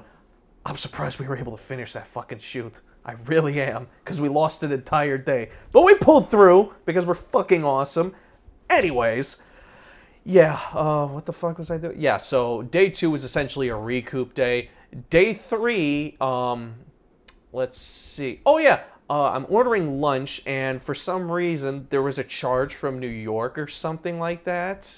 I don't know. Either way, my credit card was declined. The place we were ordering from, I guess they, do charges from New York. So I had to call Chase, get them to fucking reactivate my card and allow this charge so we could get food over there and just get everybody fed, while all this shit's still happening and all that. The final day... I actually remember that. I remember you pacing in the backyard on Yeah. the phone with Chase, and I'm like, dude, what's going on? And then my fucking bank, man. It's fucking ridiculous. Yeah. The final day... The one good thing I got out of this was I got to cover some... This is still one of the fucking highlights of my film career. I got to completely drench somebody in blood. I fucking loved doing that. Granted, because somebody is a little perfectionist and clean freak, we had to make a trash can, fucking aisle for her to walk through. Dude, it wasn't my place to wreck, bro. It was a basement. Again. Look, if there's a few bloody footprints, nobody's going to ask... Well, then again, you are Italian, so I guess there's a fair point there. Sometimes it's best to ask questions, sometimes not so much. Look, you were in Florida. It would have been fine. Everyone's always in Florida. But yeah, a lot of crazy shit happened. But yeah, but here's the thing. We had to shoot her scenes within, I think it was 30 minutes. She got there, we drenched her in blood, shot her scenes as quick as possible, showered her, and sent her on her way. We did all this within 30, 40 minutes. So it was okay, now that that's done, let's continue. Power to the building gets cut. Yeah, because somebody didn't pay their comment bill. So I don't even know what we did. You called somebody and we managed to get power on after another 20 or 30 minutes. We spent the rest of the day shooting. We finally finished, and I was like, "Oh, thank God, this is fucking over." Yeah, it was a fun experience. I just remember going back to school the next day and thinking, "Thank fucking God, that's over." No, I remember going home and taking my first shower, and it's just black coming off of me. Yeah, I remember look that, down yeah. and I'm just like, that makes sense. Yeah, it was gross how much dust was in there. It was Of course, amazing since how I much wasn't dust was wearing- down there. Since I wasn't wearing a mask, I was breathing in dust for 3 days straight. It didn't affect me because of how I'm used to living. At the time, I was used to living in pretty shitty conditions, or not the greatest. I sneezed when I got home, and it was black snot. Yeah. And I'll Remember that? I'll spare you the gory details of what I did to clean myself out. Good. Yeah, I know. Because it is scarier than any horror movie you will ever watch. Dude, I just remember coming out of the shower and looking and just wow, I didn't know I was this white. It's holy shit. I said the before and after. Yup, that fucking photo. I remember that photo. Yeah, Same here. yeah, It was a yeah. good fucking day. I'm I'm running around shirtless because I'm sweating bullets and dust and just I don't know what I'm doing, but cool. Oh God, I love that. I'll actually send you a couple of these photos so you can throw it into the edit. Yeah. There's me. There's that. Yeah, fucking all bloodied and scarred up. But yeah, no. There were fun moments on that shoot, don't get me wrong, but overall it was just... with everything that was going wrong, directing and acting was kind of a pain in the ass. Yeah, you were a producer, you were a director, you were an actor. Writer. You were the writer. I still have that bloody script. Oh, yeah. Yeah, I still have that production binder. I'm never getting rid of that thing. It's just a memento from Frankly, if you're doing all that stuff and you weren't stressed, I would be worried.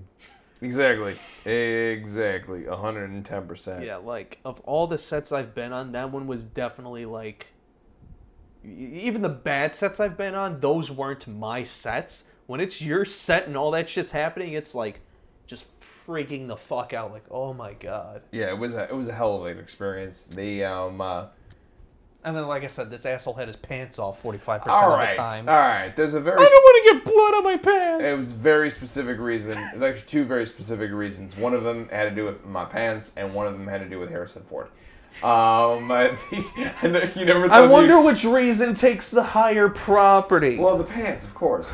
I had brought brand new jeans. I didn't want to get blood on them. And two, though, I just watched an interview with Harrison Ford talking about the Last Crusade.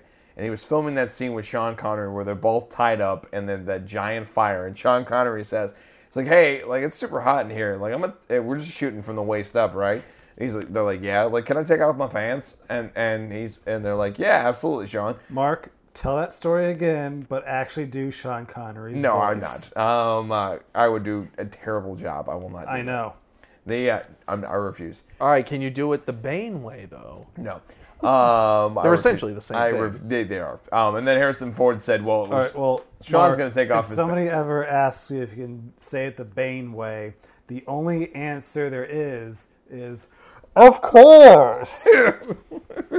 Jesus Christ. Jesus. So anyway, so Harrison Ford asked, hey, can I take off my pants too? And they said, sure. And then Sean Connery and Harrison Ford both did that.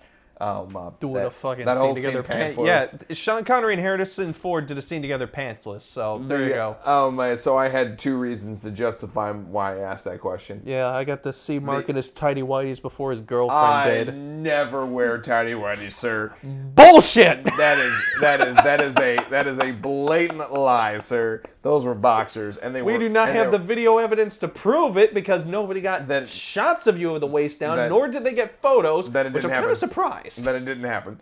And then and it was always interesting, right, when I still have Marcus David Brandon. And also, too, right when we were filming that scene with no pants on, Jill recognized me from Beware of the Clowns. I like how she chooses then to recognize I was hysterical. She's like, oh my God, you were in Beware of the Clowns. You were great. I'm like, thanks. I remember that too. I'm like, holy shit, you have a fan. Good job. I really can't wait to see this movie.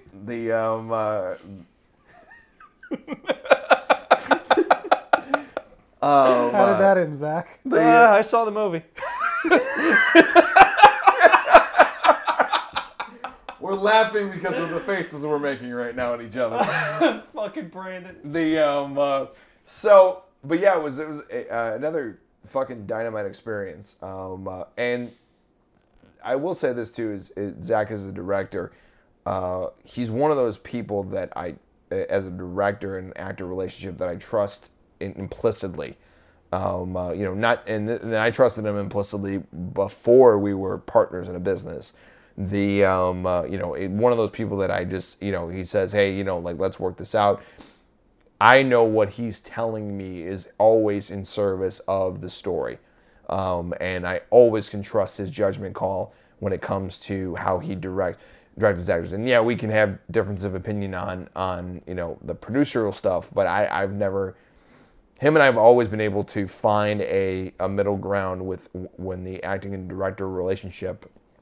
And it also is easier for him, I'm assuming, because I can only guess on this perspective, that he lets me do my thing and I let him do his thing. And we both come together because we both want it to be a great project. And that's always number one. We both have the same mission, which is making this the best project we possibly can. We both respect each other's talents when it comes to acting and directing. And we both trust each other. And I certainly trust him very, very much on directing, which makes the relationship really fucking easy, and makes things flow a lot easier when they're a director and an actor aren't at each other's throats. So it ends up working out, and in this case, it did work out. And also Zach being the editor, he also knows how to respect a performance. He knows, like, hey, I'm going to do what I can to make sure this, like I said, this is the best project. But by making this the best project, I'm going to make sure that I take the best cuts, the best takes from an actor's performance to make it the best project I possibly can. So I trust him there in directing, and I also trust him in editing, especially trust him in editing. Because he's done a lot more editing than I've seen him direct, but that's just sheer numbers. But that being said, and same thing with Brandon. Brandon has the same philosophy of trying to make this the best possible project he can. And that's another thing that I trust him in. If I ever was acting for Brandon in a directing relationship, it would be no different. I just happen to have the experience with Zach at this point. So, but yeah, that was always the one thing that was easy for me with Zach was we always were on the same page and we had the same mission, which is we want this to be the best fucking project it possibly can be. And then the rest is all bullshit. The whatever other Strasses or other bullshit that flies in the face of the project. That's neither here nor there. Like we're here right now. Let's get it done. Let's get it over with. Let's get it done as soon as possible. Kind of has that Clint Eastwood feel, which I gave him that piece of advice from Clint Eastwood, and he still does it to this day. Yeah, absolutely, I fucking love it. What was the advice? What was the story? Instead of saying action, just say whenever you're ready.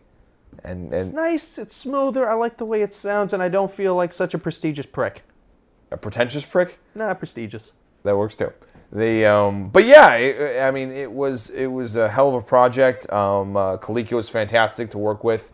I still fucking love her performance in that movie. Oh, no doubt. One of these days I may release it. Actually, I've been thinking for a while. I kind of want to go back and just re-edit the whole thing. I have a lot more skills now that I didn't have back then, so I might be able to salvage some of the shit that I wasn't able to salvage before. So, I don't know. I may go back, take a look at it. Maybe even release it on the Midwest Horror Network channel. I don't fucking know. I mean, do you really think it'll pass the approval of you, me, Mark, and David? That's a good fucking question. It's only one way to find out. When we know exactly what we do, we got. Because I'm a tough producer to convince. No, you're not. All I gotta do is give you some insomnia cookies, and you'll shut up and be like, okay. You don't know me. No, that'll definitely work. Let's see. Where's this contraband bag of Twix, Snickers, or Starburst? Has been? Yeah, look. There's the Starburst wrappers over there. Let me guess, Brandon. Those aren't yours. You're holding those for a friend. Exactly. Okay. Yeah, sure. Justin told me it was the opposite, but okay.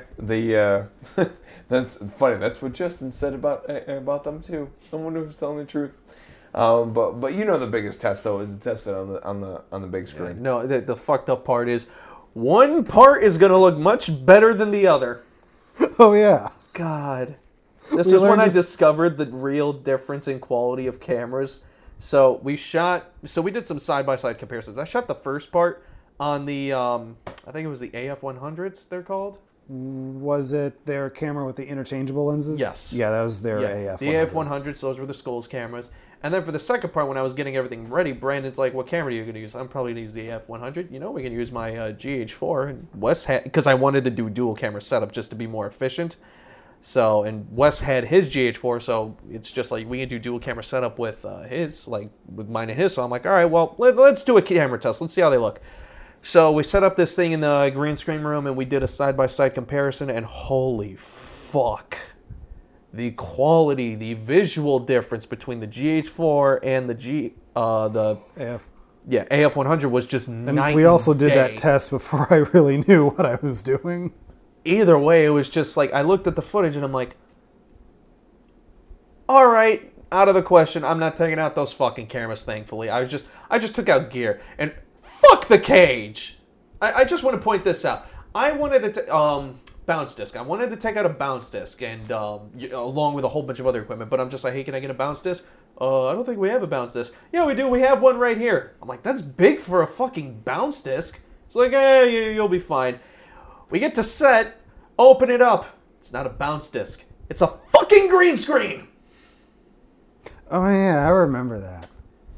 That's super stupid. The people who fucking worked at the cage were fucking morons. Just incompetent fools, but whatever, that's besides the point. I have my own stories about that, but that's not for this podcast. Like, the only person, towards the end of that school's lifespan, and when I was going there was only one person who worked there that had any idea what the fuck he was doing, and that was Freddie. Freddie was the only one who even tried to take care of, the film equipment, but, he's a film guy, he knows what the fuck he's doing. Everybody else, fuck it. Goddamn morons. Anyway, but Zach's not bitter. But yeah, no, it was a good experience. A lot of fun, fun stuff happened, and obviously I met you guys, and I met David. So I mean, yeah, there's some drama, there's some activity, there was a lot of back and forth shit, but overall it was a really good filming experience. Yeah, of course, the dust will take a year of all of our lives, as the joke said. Yep. But, Probably 2 or 3 for me. Yeah, but Because I just stood in that basement most of the time. I'm like, I'm not fucking leaving till this is done. dude, I literally got a couple of breaks. Because I remember I was on the patio on deck. There was a break that Zach forced me to take. Oh, really? Yeah. I'm pretty sure that's I when don't I was even talking to remember you. it. Because I was behind the camera during one of your close-ups, and for some reason, the look on your face just kept cracking me up. Oh, And so you literally the last shot of the fucking movie. Oh, God. Yeah, I remember that. Yeah, no, I fucking hate... I don't even think I used that shit. No matter who came I down, knew it. everybody started laughing. I'm like, oh my God, I fucking hate this. So yeah, I was right. Yeah. Fuck you. Whatever. Yeah. But yeah, overall it was a good experience acting wise. Again, it was a good natural experience being on there and a fuck ton of fun. I mean, this is just goes back to, it was the same thing from from Tony and from Beware of the Clowns. It was just reaffirmed the culture, and it reminded me that hey, that you should be more a part of this. Every example of the culture that I had experienced before was probably even more tenfold on this. The passion, the drive, the love of what of the genre of horror was, and it's easy to get sucked up into that, and it's a good thing to get sucked up into that.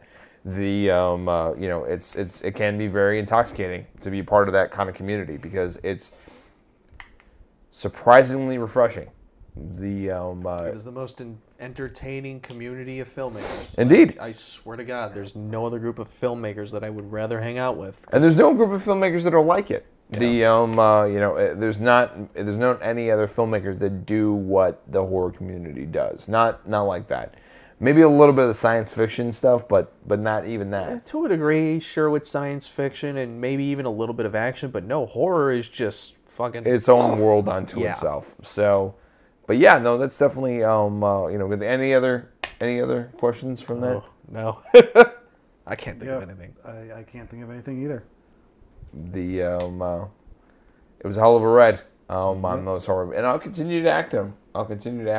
Obviously, this is my role as executive producer and then on set producer, and then co-owner takes a lot of time all onto itself. So. And obviously with the pandemic, acting has kind of taken a backseat to me, but A lot of filming in general is taking a backseat. well, it's true, but that doesn't mean that this next thing will be my first time in front of the camera in a while. I'm very excited. Yeah, same here. It'll be good to do my little walk again, and then walk on the set early and get comfortable with the space like I've always done. I've been doing since I was 8 years old. I miss that feeling. I miss that feeling of being on a set. And it'd be nice because I know, it'd be even more interesting because I know everybody that's going to be there. So it'd be cool to see that perspective. This will be interesting too because this is the first time I've ever been an actor and an executive producer at the same time. Yeah. So that should be an interesting Yep. an interesting thing. So hopefully it doesn't tie up too much responsibility on either end. But yeah, I'm looking forward to it. It's going to be a good stuff. It's going to be a good time. We have the best team around. I wish I met you guys earlier. Same. But- Would have loved to have known you guys in high school. Maybe it wouldn't have sucked so fucking much. Probably. I can honestly say for me the same. God, it was such a waste of 4 years, I swear to God. I didn't even live in the same state as you guys when I was in high school.